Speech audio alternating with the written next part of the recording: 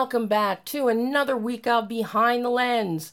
I'm Debbie Elias, film critic, creator, and host of Behind the Lens, where we go behind the lens and below the line with the movers, the shakers, the film and TV makers, the producers, the directors, the writers, the actors, the cinematographers, the costume designers, production designers, visual effects wizards, the composers, the sound editors, sound mixers, film editors, even authors, you name it, and we talk to them. Hard to believe it's already the end of July. This year has just been zipping by, and we've had a lot of fabulous guests this year and a lot of fabulous pre-recorded interviews because we can't always coordinate an interview with a Monday show. And that's what's happened for today's show. I've got two fantastic pre-recorded interviews for you that I did on Friday. Talent was not available to do a live call-in to the show today. So I am putting this show together for you at home on Sunday night so that Pam will be running it for you from the studio tomorrow. So if you're watching on the Adrenaline Radio Facebook page, you will see I am not in my chair, nor do we have any really cool set dress on the tablescape. So I apologize for that, but I'm going to make it up to you later this month because August is just fantastic. I've got great guests lined up for you in August and September. So stay tuned and tune in and log on every week to keep following what's happening on Behind the Lens. But for today's episode, it is dedicated to a film that I really am impressed by. It is an indie film. It is not an AMPTP film, which is why I could speak with Jamie Bernadette, horror icon herself. Jamie and I spoke at length about this film. She is one of the stars. She is also boots on the ground producer with this one, and is collaborating with writer-director Jim Towns. Jim is a horror veteran as a writer and director. However, this is the first film he's done with any zombies in it. End Times is, of course, it is a post-apocalyptic zombie film. It stars Jamie and her co-star Craig Stark, who is, the two of them are just incredible, watching them on screen and watching their story unfold as Claire and Freddie. A pandemic, a viral disease pandemic, has decimated Los Angeles. Don't know about the rest of the world, but definitely Los Angeles, which is where this film takes place. This was shot before COVID.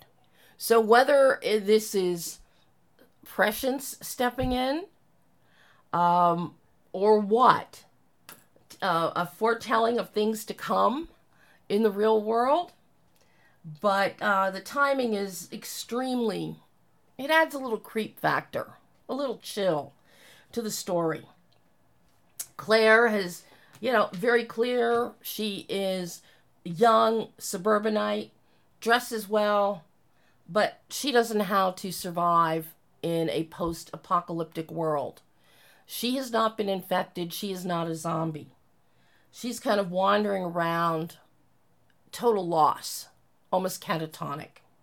Freddie is former military, and he lost his daughter to this virus. They each undergo extreme hardships, suffering from PTSD before they finally connect and run into each other. Freddie tries to take Claire under his wing to teach her how to survive, and they become traveling companions. We watch their story unfold as they move around Los Angeles to survive. And what ultimately comes out of this film, Jim Towns has done a terrific job with the messaging here. He really taps into what it means to be human when humanity appears to be lost.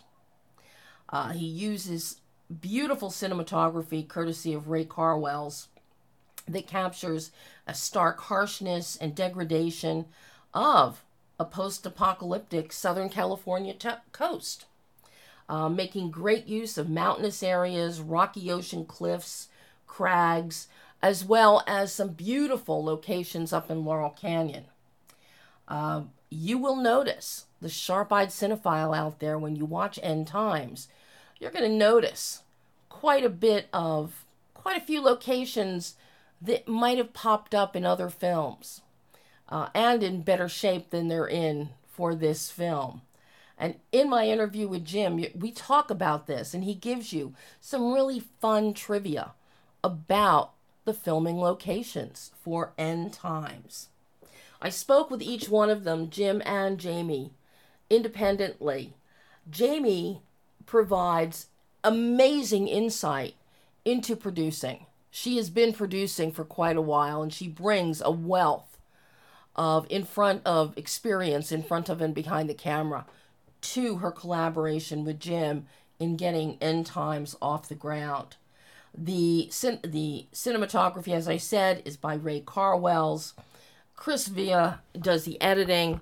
The pacing is excellent. The zombie makeup in this film, and I talk about this with both Jim and Jamie, it is superb. But there are a few little hiccups that they also had to contend with, because they were shooting in the summer in 100+ degree heat. And anybody in Southern California knows how bright and hot the sun and the temperature gets. So they had their own kind of apocalyptic challenges while they were making this film. It is very well structured, very well put together, but it's the character study of Freddie and Claire and the friendship that develops, and then, not to give any spoilers away, but it culminates with fatalistic heartbreak. And this film will sit with you long after it ends.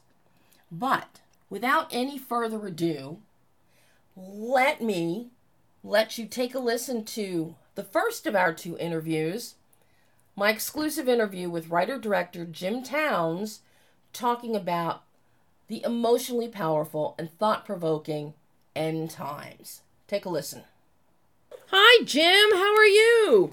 Very good. I can't thank you enough for taking time to talk with me about End Times. Oh, I'm excited too. Thank you very much for the invitation. I love this film. Oh, great. Wow. This was so compelling. You really show us what it means to be human when humanity appears to be lost. I love that. I love how you just put that. That's beautiful. Thank you. You have two of the most compelling performances coming from Jamie and from Craig as Freddie and Claire. Definitely. Yeah, they're great. It's very rare to get a two-hander where you've got characters and actors that are building each other up and really playing on each other in service of the story to this level. Thank you. Yeah. That was the goal, was to tell like kind of the small story inside the big story, right? What you do, it's really insightful with how you structure these characters. Freddie is broken and has his own inner demons because of the choices he had to make between himself and his daughter. You've got Claire, who gets raped while she's wandering around in a post-apocalyptic Los Angeles, up in the Malibu, up in the canyon, and on the beach. And neither one has any reason to really survive. Right, exactly. You've nailed it. I mean, I think you really got what we were trying to do was take these two characters who are just desolate at the beginning and they find a reason to live in each other. Actually, it absolutely, you're right on top of it. Watching that, and then to watch a friendship as each of them is working through their inner traumas that neither one will ever totally leave them. Right. But they find purpose and friendship. And this is where your editing, Chrisville's editing, and your cinematography, Ray Carwell's cinematography, Absolutely right. All of that put together in some of the training montages as Freddie is trying to teach Claire how to survive and use a machete. And it is so beautifully done. There's a great beauty and lyricism into those segments that stand out apart from the horror of the world. You know, you find those moments, you know, in tough times, right? There's these little happy moments or whatever. It's nice. And I think it's good for the audience, too. I figured out a long time ago that you have to give people something to smile or be okay about in the midst of everything, or it just, you know, it turns into a monotone. Right. It's beautiful. And then you counter all of the starkness. And I want to get into that in a minute with your work with Ray and your locations. But then you give us the cult. And it's all beautiful up in the hills. It looks like it's the Laurel Canyon area up there. Oh, and it's so green and the sun is shining and we get some beautiful sun flares happening, some nice bouquet, and everybody looks so pretty and clean. Yeah, that's right. They're all, we got all these really like model looking types. It's like Charles Manson has come back to us. Totally. Yeah. With his family. But those pop out, but then reality always sets back in. And the way you have balanced this is so well done, where you give us respites, you give us hope, but then you bring us back into the reality of what's really happening. And it's just, the structure is so well done, and so much of that comes from your visual grammar and your locations and your work with Ray. How did you pick the locations for this film? Because this is critical with this film. Totally. You know, we shot during a summer. We shot pre-pandemic, actually, and then edited, and, you know, for a year or two, and then the pandemic kind of slowed us down, and you know, obviously now here we are. It was probably one of the hottest summers I remember in LA. And obviously the film is 80-something% probably exteriors. Mm-hmm. And a lot of those were up in places that we did not have ready access to food and restrooms and water and everything. We had to really hump in and hump out and really very little protection against the elements. So it was a hard shoot for everybody, you know, especially, you know, crew and you know, Craig is wandering around with, like, you know, long sleeves on and heavy pants and everything. And he's just sweating like crazy. Jamie obviously didn't have to wear as much, so she was a little bit better. She was very tan by the end of this thing, man. I'll tell you that.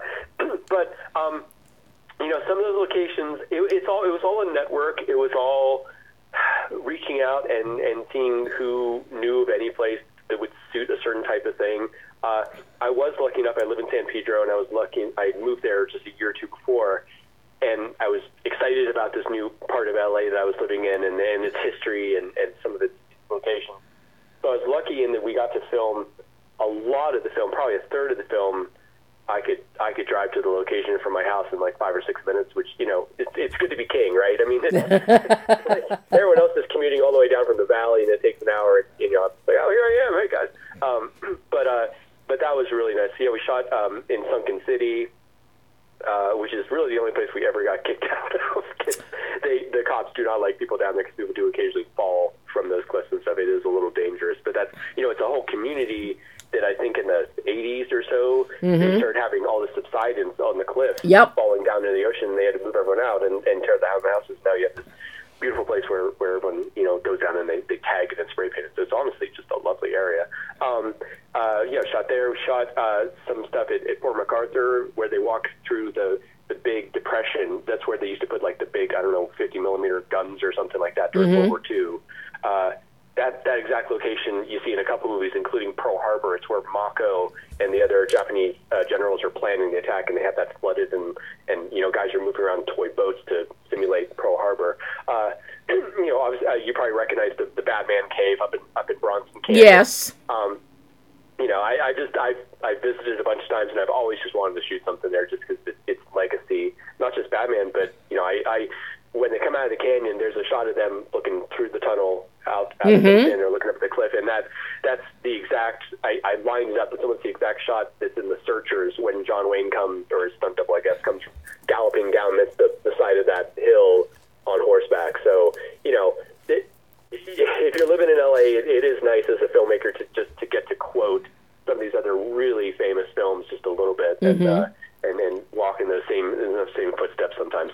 The big location was it used to be very near me, and now it's a housing community with $1.3 million townhomes. But at that time, it was an old housing place for people who worked in the Naval Yard in Long Beach for military personnel, and it had been closed since the 80s, and it was overgrown, and all the houses were shut down, and there were coyotes and everything. And I was lucky enough to get permission for us to shoot there, but it was the summer, so the sun would go down at 8, and we couldn't start until 4 p.m. after all the bulldozers were done because of safety.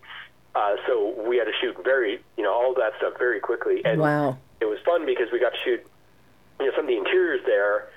We would shoot, and we'd go film other stuff, and we'd come back about a week later, and now that whole building we were filming in is now a pile of rubble, and we shot them getting attacked by the zombies in that same physical location, that same plot, and then we come back a month later and we shoot them sitting by the campfire. It's all within a couple, dozen yards of each other, but the landscape just kept changing because they were tearing it down as we shot. So we had to shoot very quickly. Obviously, there wasn't an option to go back and pick up some shots. Right. In one of those locations if we didn't get it, because that location was not going to be there in a few weeks. But it certainly played to your advantage. Oh, it sure did. I mean, those early scenes of him driving around and in the thing, listening to the radio and everything. It's just trying to create this feeling of this desolated world in the midst of one of the most populous cities in the United States was, there are things that are just fun challenges, and that actually was a fun challenge. The fact you shot this before the pandemic, and the fact that this apocalyptic event is disease caused. I don't know if it fortuitous or prescient. It honestly just felt a little strange when everything started happening with coronavirus, and when it was 2020.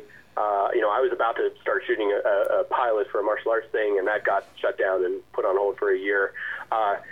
We were pretty much done editing at that point. And all this was going down, and Jamie and I did communicate a little bit, just going it's a little weird, right? Because there's some things it's we kind of called. The script was actually originally written. I wrote a version of it, I should say, back in 2005 right as I moved to LA, and it was sort of inspired by the year before that had been the avian flu. Scare up in Canada. So it was actually inspired by another virus that was something that had jumped species in that case from birds, obviously, to humans.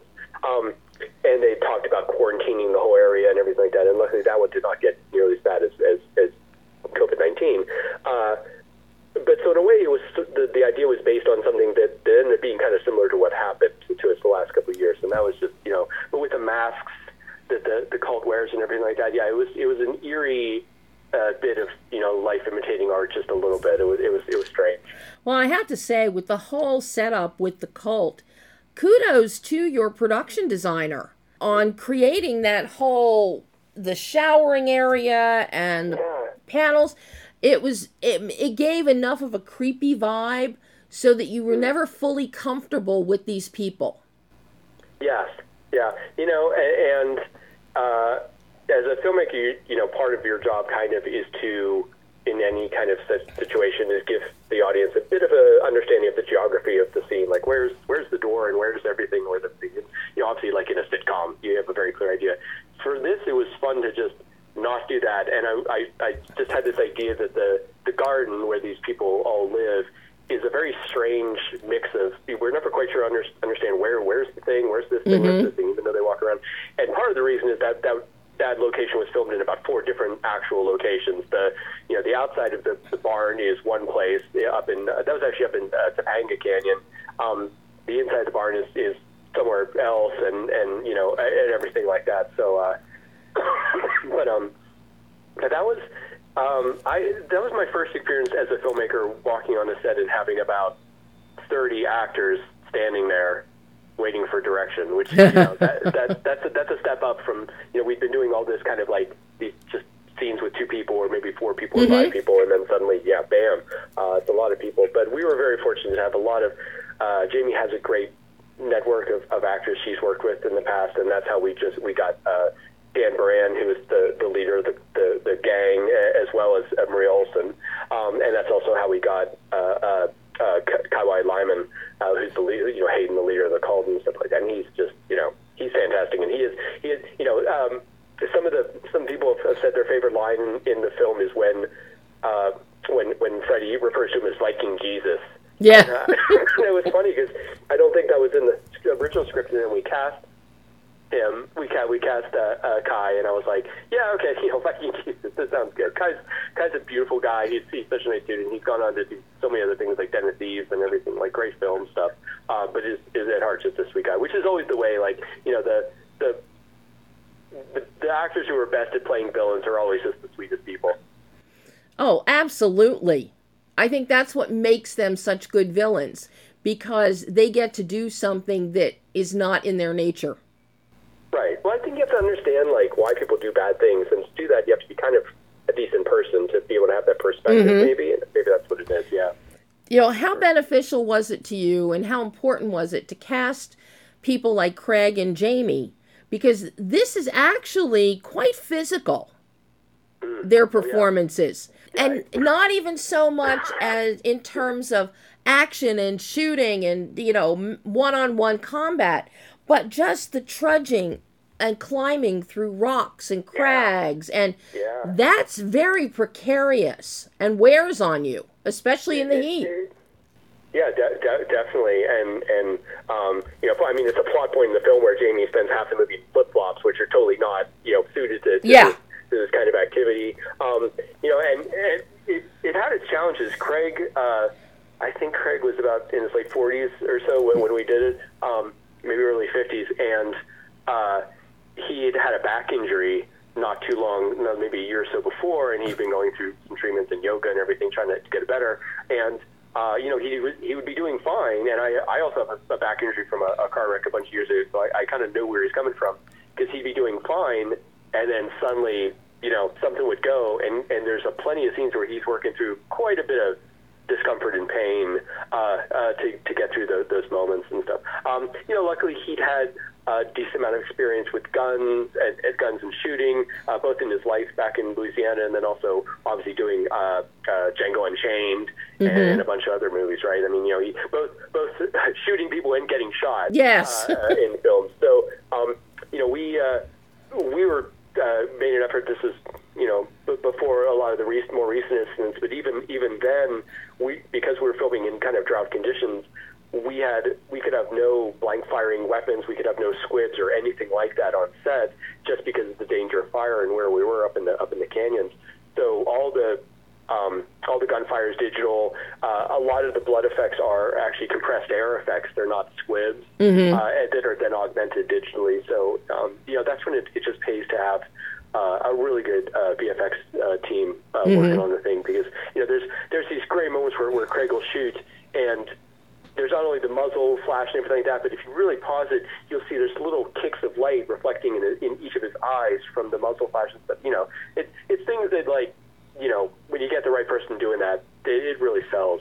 Well, and with your VFX, you get Damon Shelton, who is incredible, and he's now worked on the Last of Us video game. Yeah, he'd worked on that, I think, or was about to work on that when we were doing it, and I think when he finally saw the film, he was kind of like, this reminds me of a project I've been working on. And then turns out a few years later, obviously the HBO series comes out, which I think now people sort of connect our film to that, and it's just ironic, obviously, that we went back a few years before that, and we worked with someone who was kind of instrumental in the game version of that film. But yeah, but he got it. I mean, it helps that he got the story we were telling, and he got the look we were going for, and that all dovetailed very nicely. Talk to me about the challenges of editing this. Your editor, Chris Villa, does a wonderful job editing, as I mentioned earlier, with the montages, but even just finding the pace here.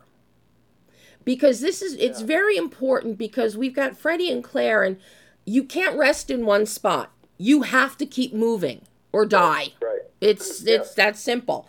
It's a road movie, really. Yeah, I mean, it really is. How challenging was finding the pacing of this film?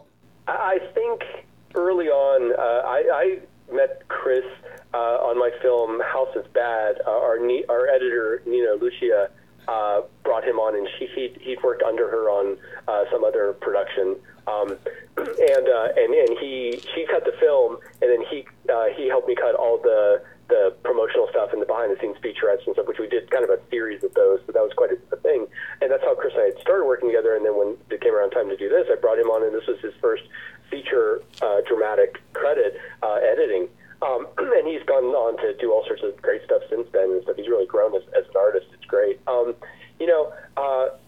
I don't think he really edited a dramatic feature, so it was kind of a bit of just starting out and getting all the footage together and really talking about how the scenes play and how much air is supposed to be in there. I'm a big believer that, a lot of the story is told between the words of scenes, even conversation scenes.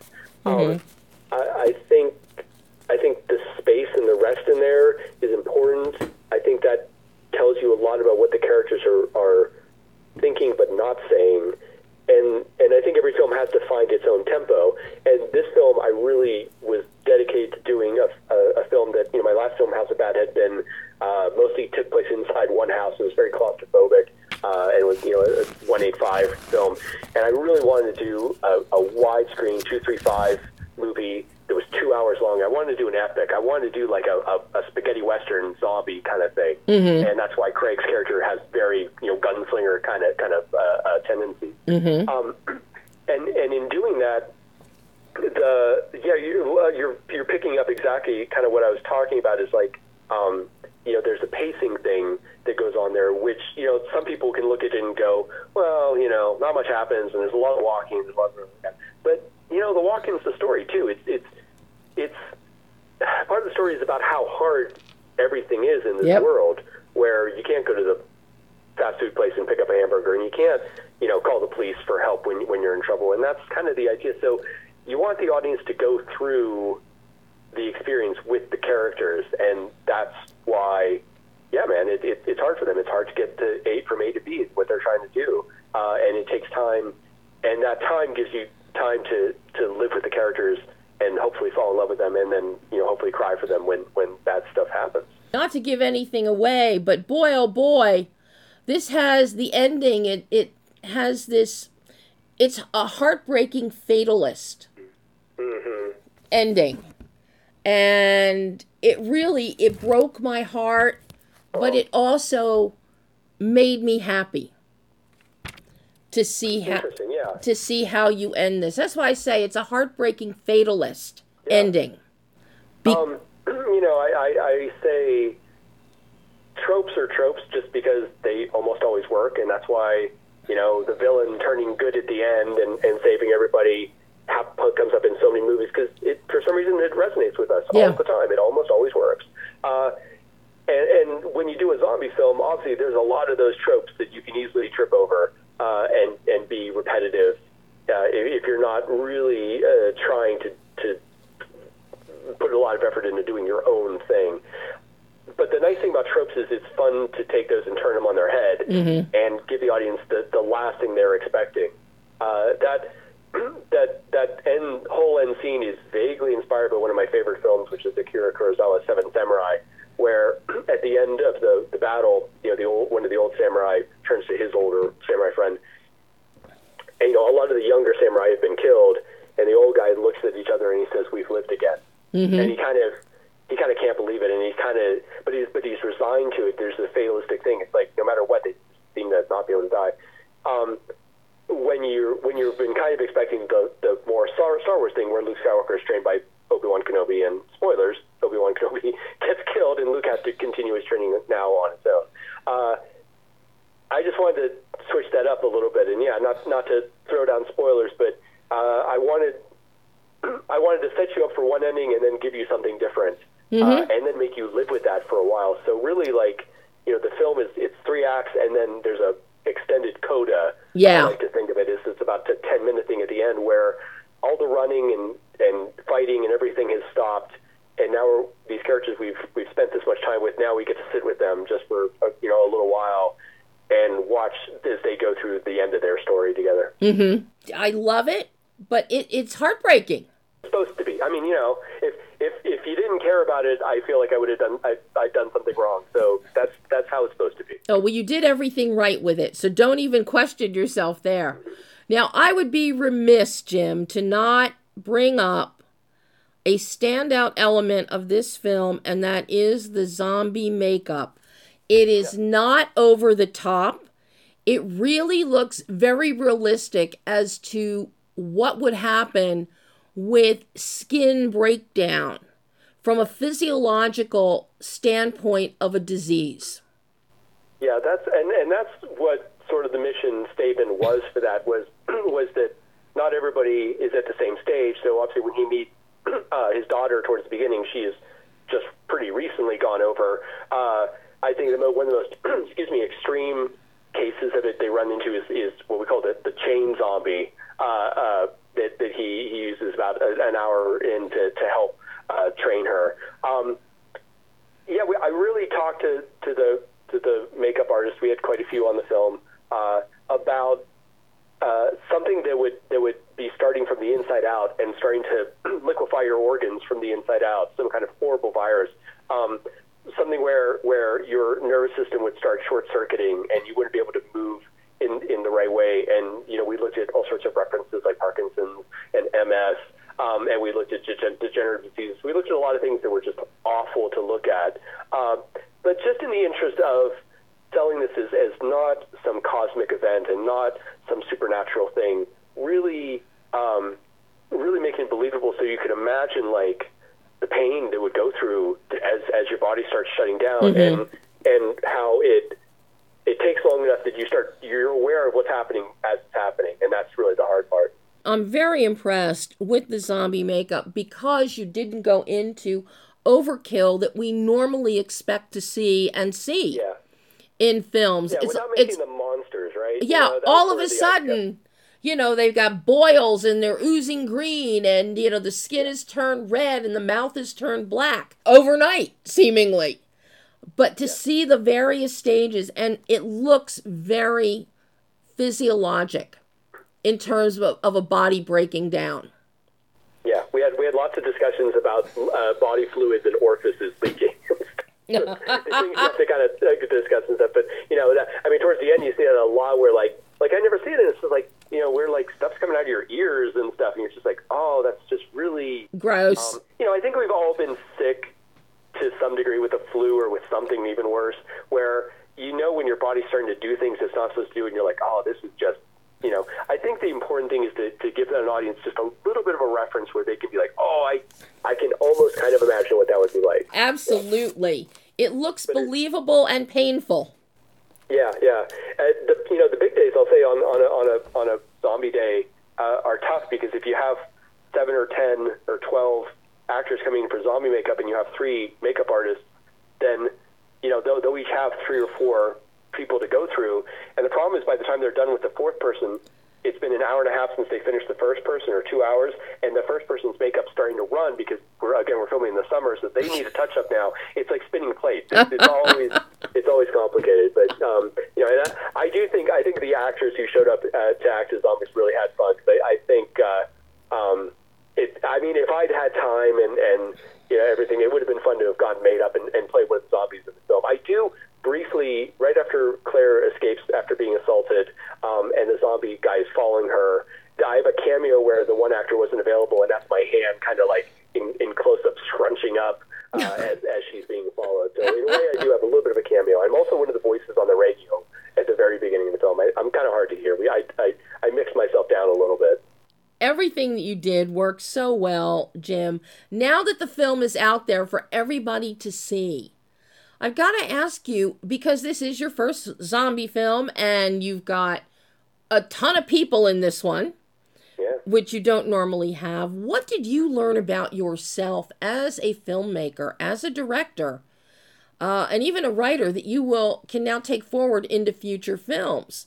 Will you shy away from having this many zombies and people. Will you stick with a total cast amount of maybe 6 people? I'm curious what you learned as a filmmaker.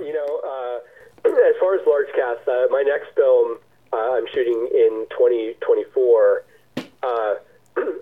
It's going to have scenes with lots and lots and lots of people in it. We're going to be filming down in the Virgin Islands, and I just went down there for a scouting thing and to meet some key people down on St. Thomas to help us coordinate. I don't think I would do those big scenes now without a better infrastructure, more crew, more ADs, production management and stuff. It's a little bit too much.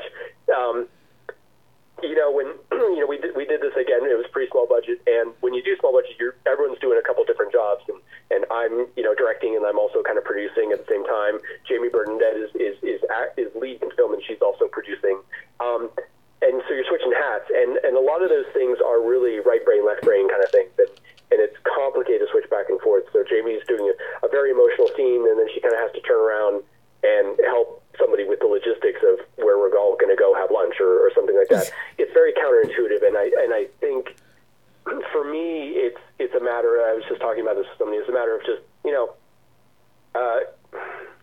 picking the projects where I get to step back now lately, and then I have been able to do this on the last 2 or 3 films I've done, where I get to step back and really just focus on making a really good film for the viewer, and not be focused on a lot of the infrastructure and production elements, which I think just has a better result in the end of the day, and leaves me with more energy to focus on making the best movie I can. Well, you made a hell of a film here with End Times, Jim. And I cannot wait to see what you bring me next. Awesome. Well, I have a exorcism film called The Possession of Anne coming out this fall. We shot that last year, and it's done, and we're working on a release date for it. It stars Sadie Katz, who's in Wrong Turn 6 and a whole bunch of other stuff, and it also stars Vernon Wells, who was in The Road Warrior and Commando. Yes, my dear friend Vernon. Yes. Oh, good. Yeah. He's great. He was great to work with. Between setups, I was always making him tell me stories about Road Warrior and working with George Miller. And then inevitably the camera would be ready and he wouldn't be done with the story, and my producers would be like, can we? Like, no, he's not done with the story. Hang on. That's really fun. That's just that's a more claustrophobic movie. It's about a woman who's possessed, and nobody believes her, so she checks into a cheap motel to exorcise herself, and the only help she has is in the form of this disgraced priest that Vernon plays. Another kind of two-hander, like a little bit more of an intimate story, but really fun, and I got to reunite with my DP, Chad Courtney, who did House of Bad on it. It's a gorgeous-looking film, and I'm just really excited for that to come out in just a few months. Oh, wow. Well, I will be on the lookout for all of them, and hopefully we'll get to chat again. I hope so. That would be great, Debbie. Thank you so much. Jim, thank you so much. A lot of detail in that interview. A lot of inside information and insight that Jim really freely imparted. And I hope that a lot of the young filmmakers, new filmmakers, take a listen, really listen closely to what Jim had to say. But for all of you wannabe producers out there, you really want to take a listen to what Jamie Bernadette has to say in this next interview. We spend a good portion of the interview talking about producing, what she looks for as a producer on a project, what she looks for as an actor, how acting and producing are so connected that she never takes off her producing hat when she's acting. She doesn't take off her acting hat when she's producing. And it's really fascinating to listen to the detail and, again, the minutia of what Jamie looks at and puts into every film that she makes. Plus, you're also going to find out a bunch of films that she's got coming up. 3 movies on Lifetime, a November 1st project with one of our friends, Simon Phillips. So, I'll stop yammering and you can take a listen to my exclusive interview with actor, producer Jamie Bernadette, talking end times. Hi, Debbie. It's Jamie Bernadette. Hi, Jamie. How are you? I'm good. How are you? I am thrilled to be speaking with you.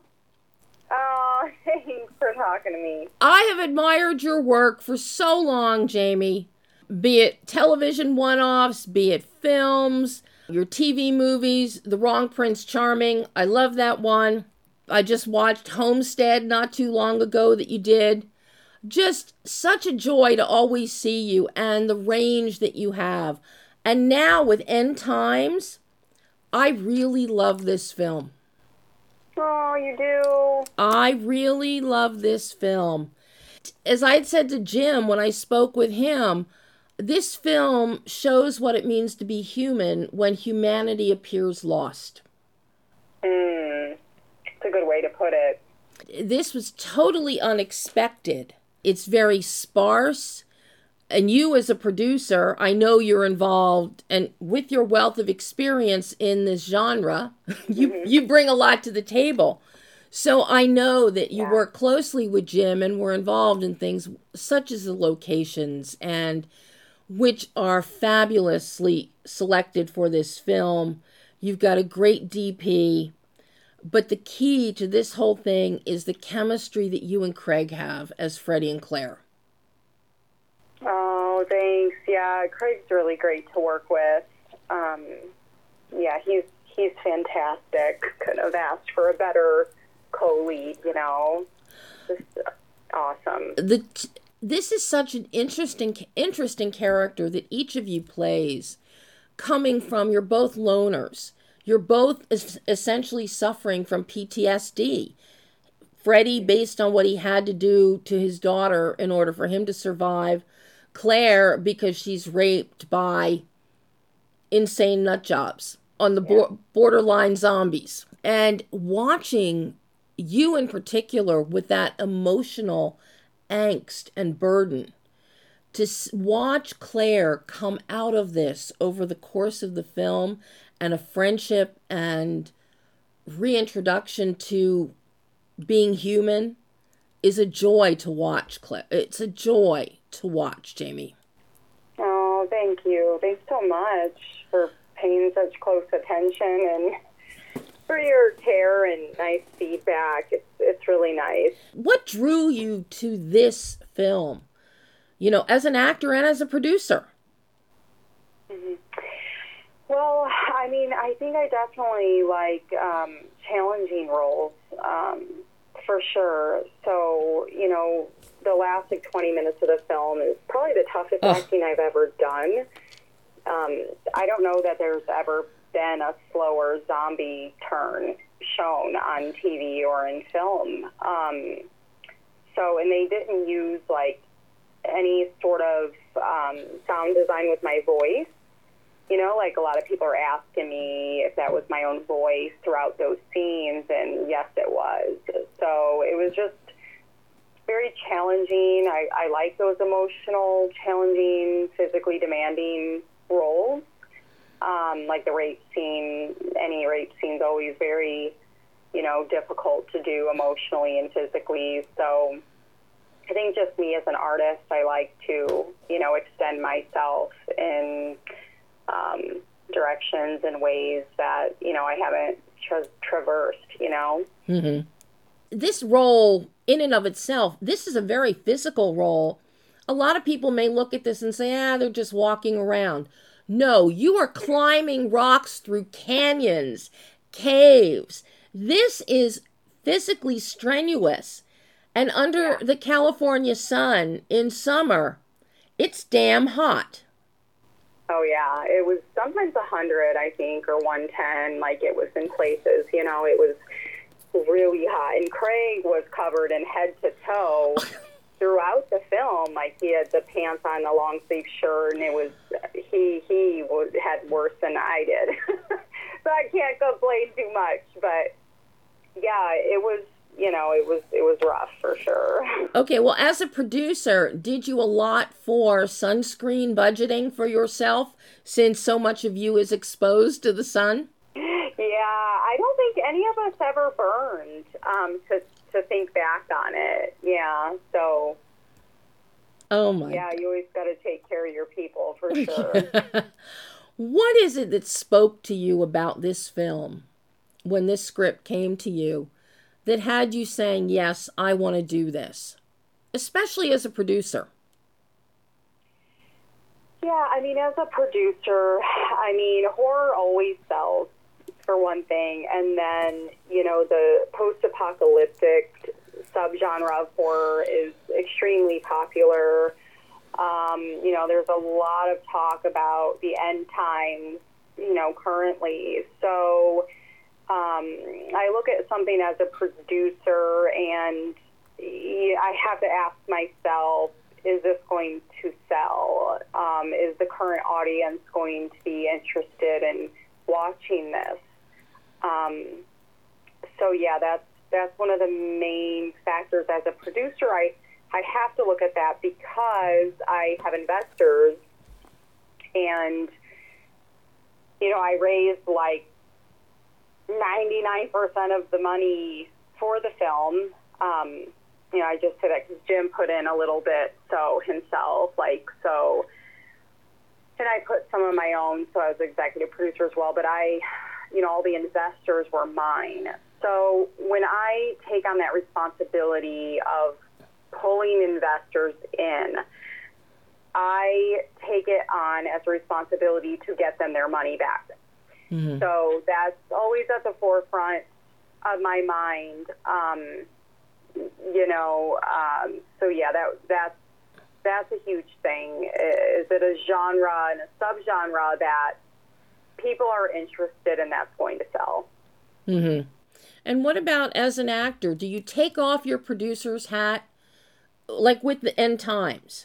Or is there no way to break the two apart when you're looking at it as an actor and a producer? No, you never break the two apart. I can never take off my producer hat. Like Jim, I remember him joking around, like, there's Jamie getting raped, and then I'm like, cut, and then she's like, oh, hi, so-and-so, there's the crafty table over there. Get yourself some snacks. Like, I, you know, yeah, I'm always wearing the producer hat. Like, you have to be able to multitask like that. And as an actor, too, you have to be able to go in and out of character at the snap of a finger, because you can't stay in character in between takes because you're busy producing. Mm-hmm. Do you like wearing those multiple hats on a production?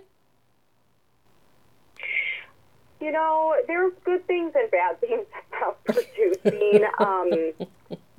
You know, first, the first thing I'll say is the challenging part of it is, you know, it's a lot of responsibility, it's a lot of liability, and you're dealing with everyone, you know, taking care of everyone, basically. So, you know, it's the toughest job I've ever done. But the plus side of it is that you get more of a say in the entire process. Like, you get a say in who your cinematographer is, you know. And in this, I was the casting director. I knew the entire cast except for Craig. Wow. He was the only one, yeah, who auditioned. Him and one other person, only two people auditioned for that lead role. You know, and so I didn't know Craig, and either did Jim. So we had never worked with him, but everyone else in the cast, I knew. Oh, wow. Yeah, so I like to pull actors I know are good. I don't make them jump through hoops.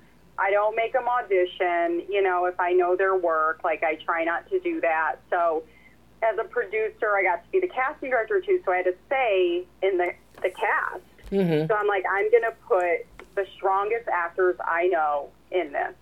And I think the cast is really strong. So I get to do that. And then, you know, I get a say in everything from, you know, the filming to the editing to the sound design, the music. You know, we used a composer, Alun, A-L-U-N is his name, Richards. He's in South Africa. He composed for The Furnace, the movie I was the lead there by the Oscar-nominated director Daryl Root.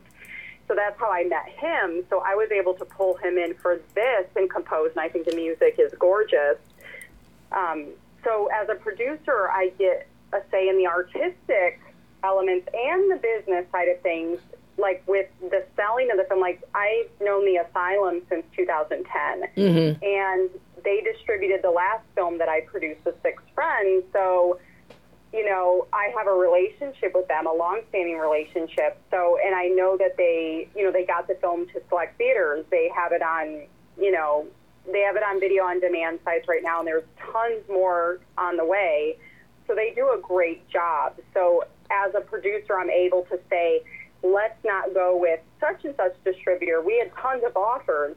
Let's go with these over here, the Asylum in this case, because they're amazing, and I know they're going to do a great job. So as a producer, I get a say in that. When I'm just acting, sometimes you do, like, this amazing film, and you don't have a say in who distributes it, and then the producers end up giving it to a distributor who barely gets it out there. So, and you can't do anything about it as an actor. So I liked having a say in all of those elements to, you know, turn out the best product. Well, I have to say, for everyone involved, not just me, but for all the artists involved. Every element of End Times is first rate, Jamie. I love Ray Carwell's cinematography. I love the starkness, the harshness, the degradation of California coast, because we get ocean, we get mountains, we get beautiful shots up there in Laurel Canyon. You really give us, you know, his imagery is wonderful. Yeah, it is. And, you know, that just tickled me to see that.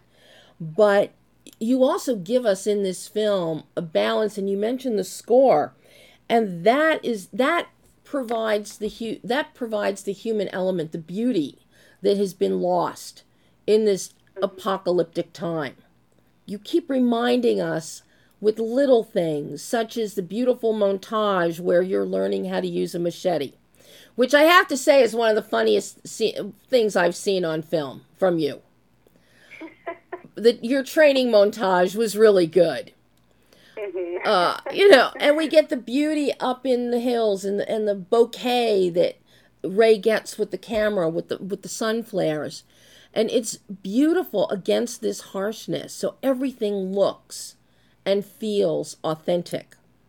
But you always, thanks to your music selection, to your composer, and with Ray as your cinematographer and capturing these different touchstones, we never lose sight of the potential for beauty, which plays in well with the heartbreaking, fatalistic ending of this film, without giving it away.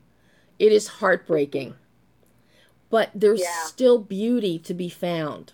Yeah, I know what you mean. It is beautiful. I even think the heartbreaking scenes at the end, the way they were shot, are beautiful. Absolutely. And your performance there, I mean, I was clutching my throat watching you. Just absolutely amazing. I'm just gobsmacked with your performance, and then Craig's emotion and his response was it just guts you. It guts you to the core. Good. Thank you. But it's that constant reminder that we get with the music, and then with little snippets of beauty that are still left in the world, that add a level to this film that you don't normally see in a post-apocalyptic film. Wow, yeah. Thank you. Thank you for understanding the film so well. I mean, you know, it seemed like you really got it, what we were going for. Totally. You totally got it. and I feel like, you know, some of the comments, people didn't get it. You know, they're like, where are all the zombies? And this is kind of boring, and this is long, and like, just like, didn't get the heart of the story. No, this isn't the beauty and everything you just said. You know, you nailed it. This isn't a slasher film. This is not a gory monster film. Mm-hmm. This is about losing humanity and everything that encompasses. So it's important to have those bits of beauty that give hope as to why Freddie and Claire would want to keep trying to survive and to grow their friendship and grow as people. Yeah. And I think that's something that a lot of people miss when they're looking at a post-apocalyptic film or a dystopian film, because they're so used to having total and complete decimation that's what it is. Total decimation, and everything is destroyed, and it's black and red and muddy. Yeah. And instant gratification, too. Right. I think our society's really gotten used to instant gratification, everything being at their fingertips. They want it now.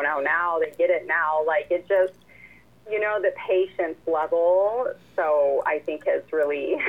Dwindled. Yeah.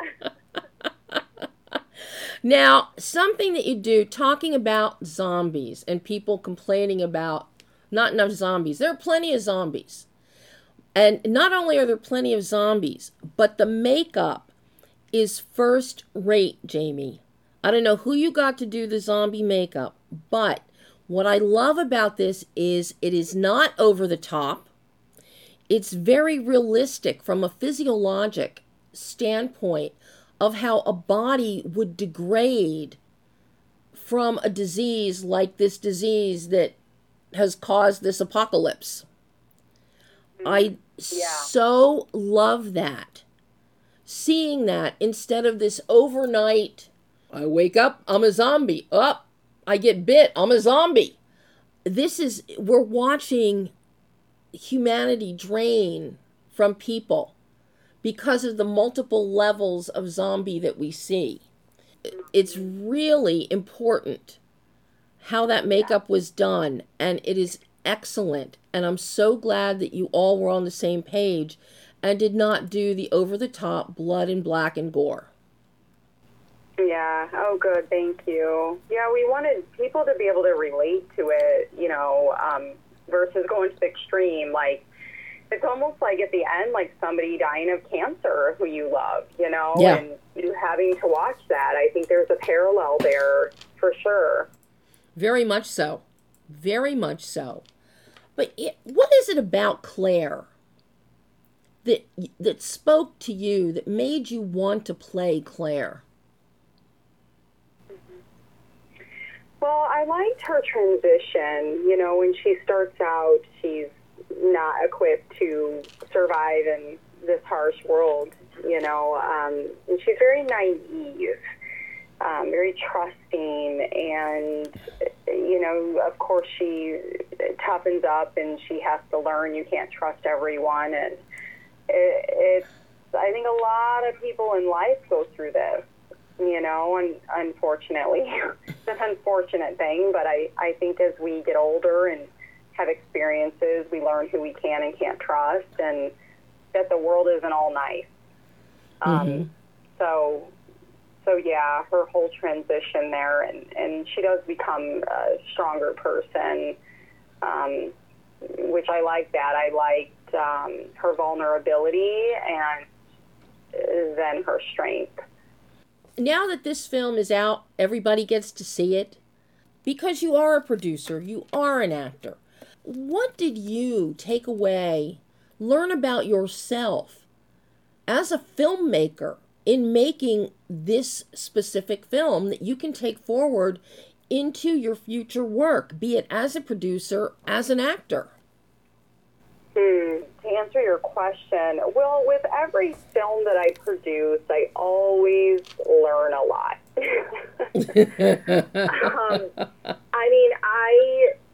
I didn't go to a university, for film production.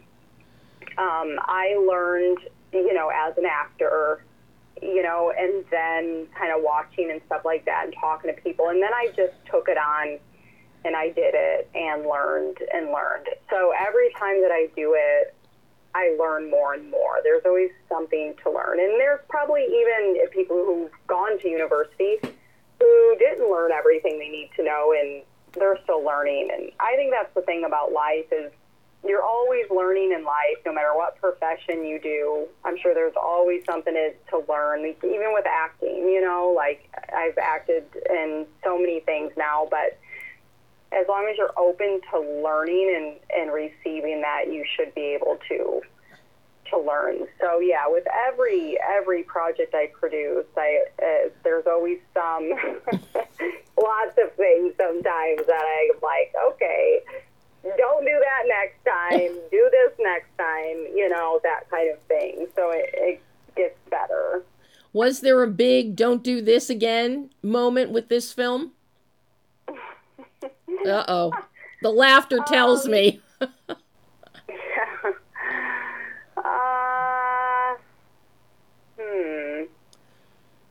I mean, not a big thing, you know, no, not like a major thing. No, more like little things, but yeah, nothing major.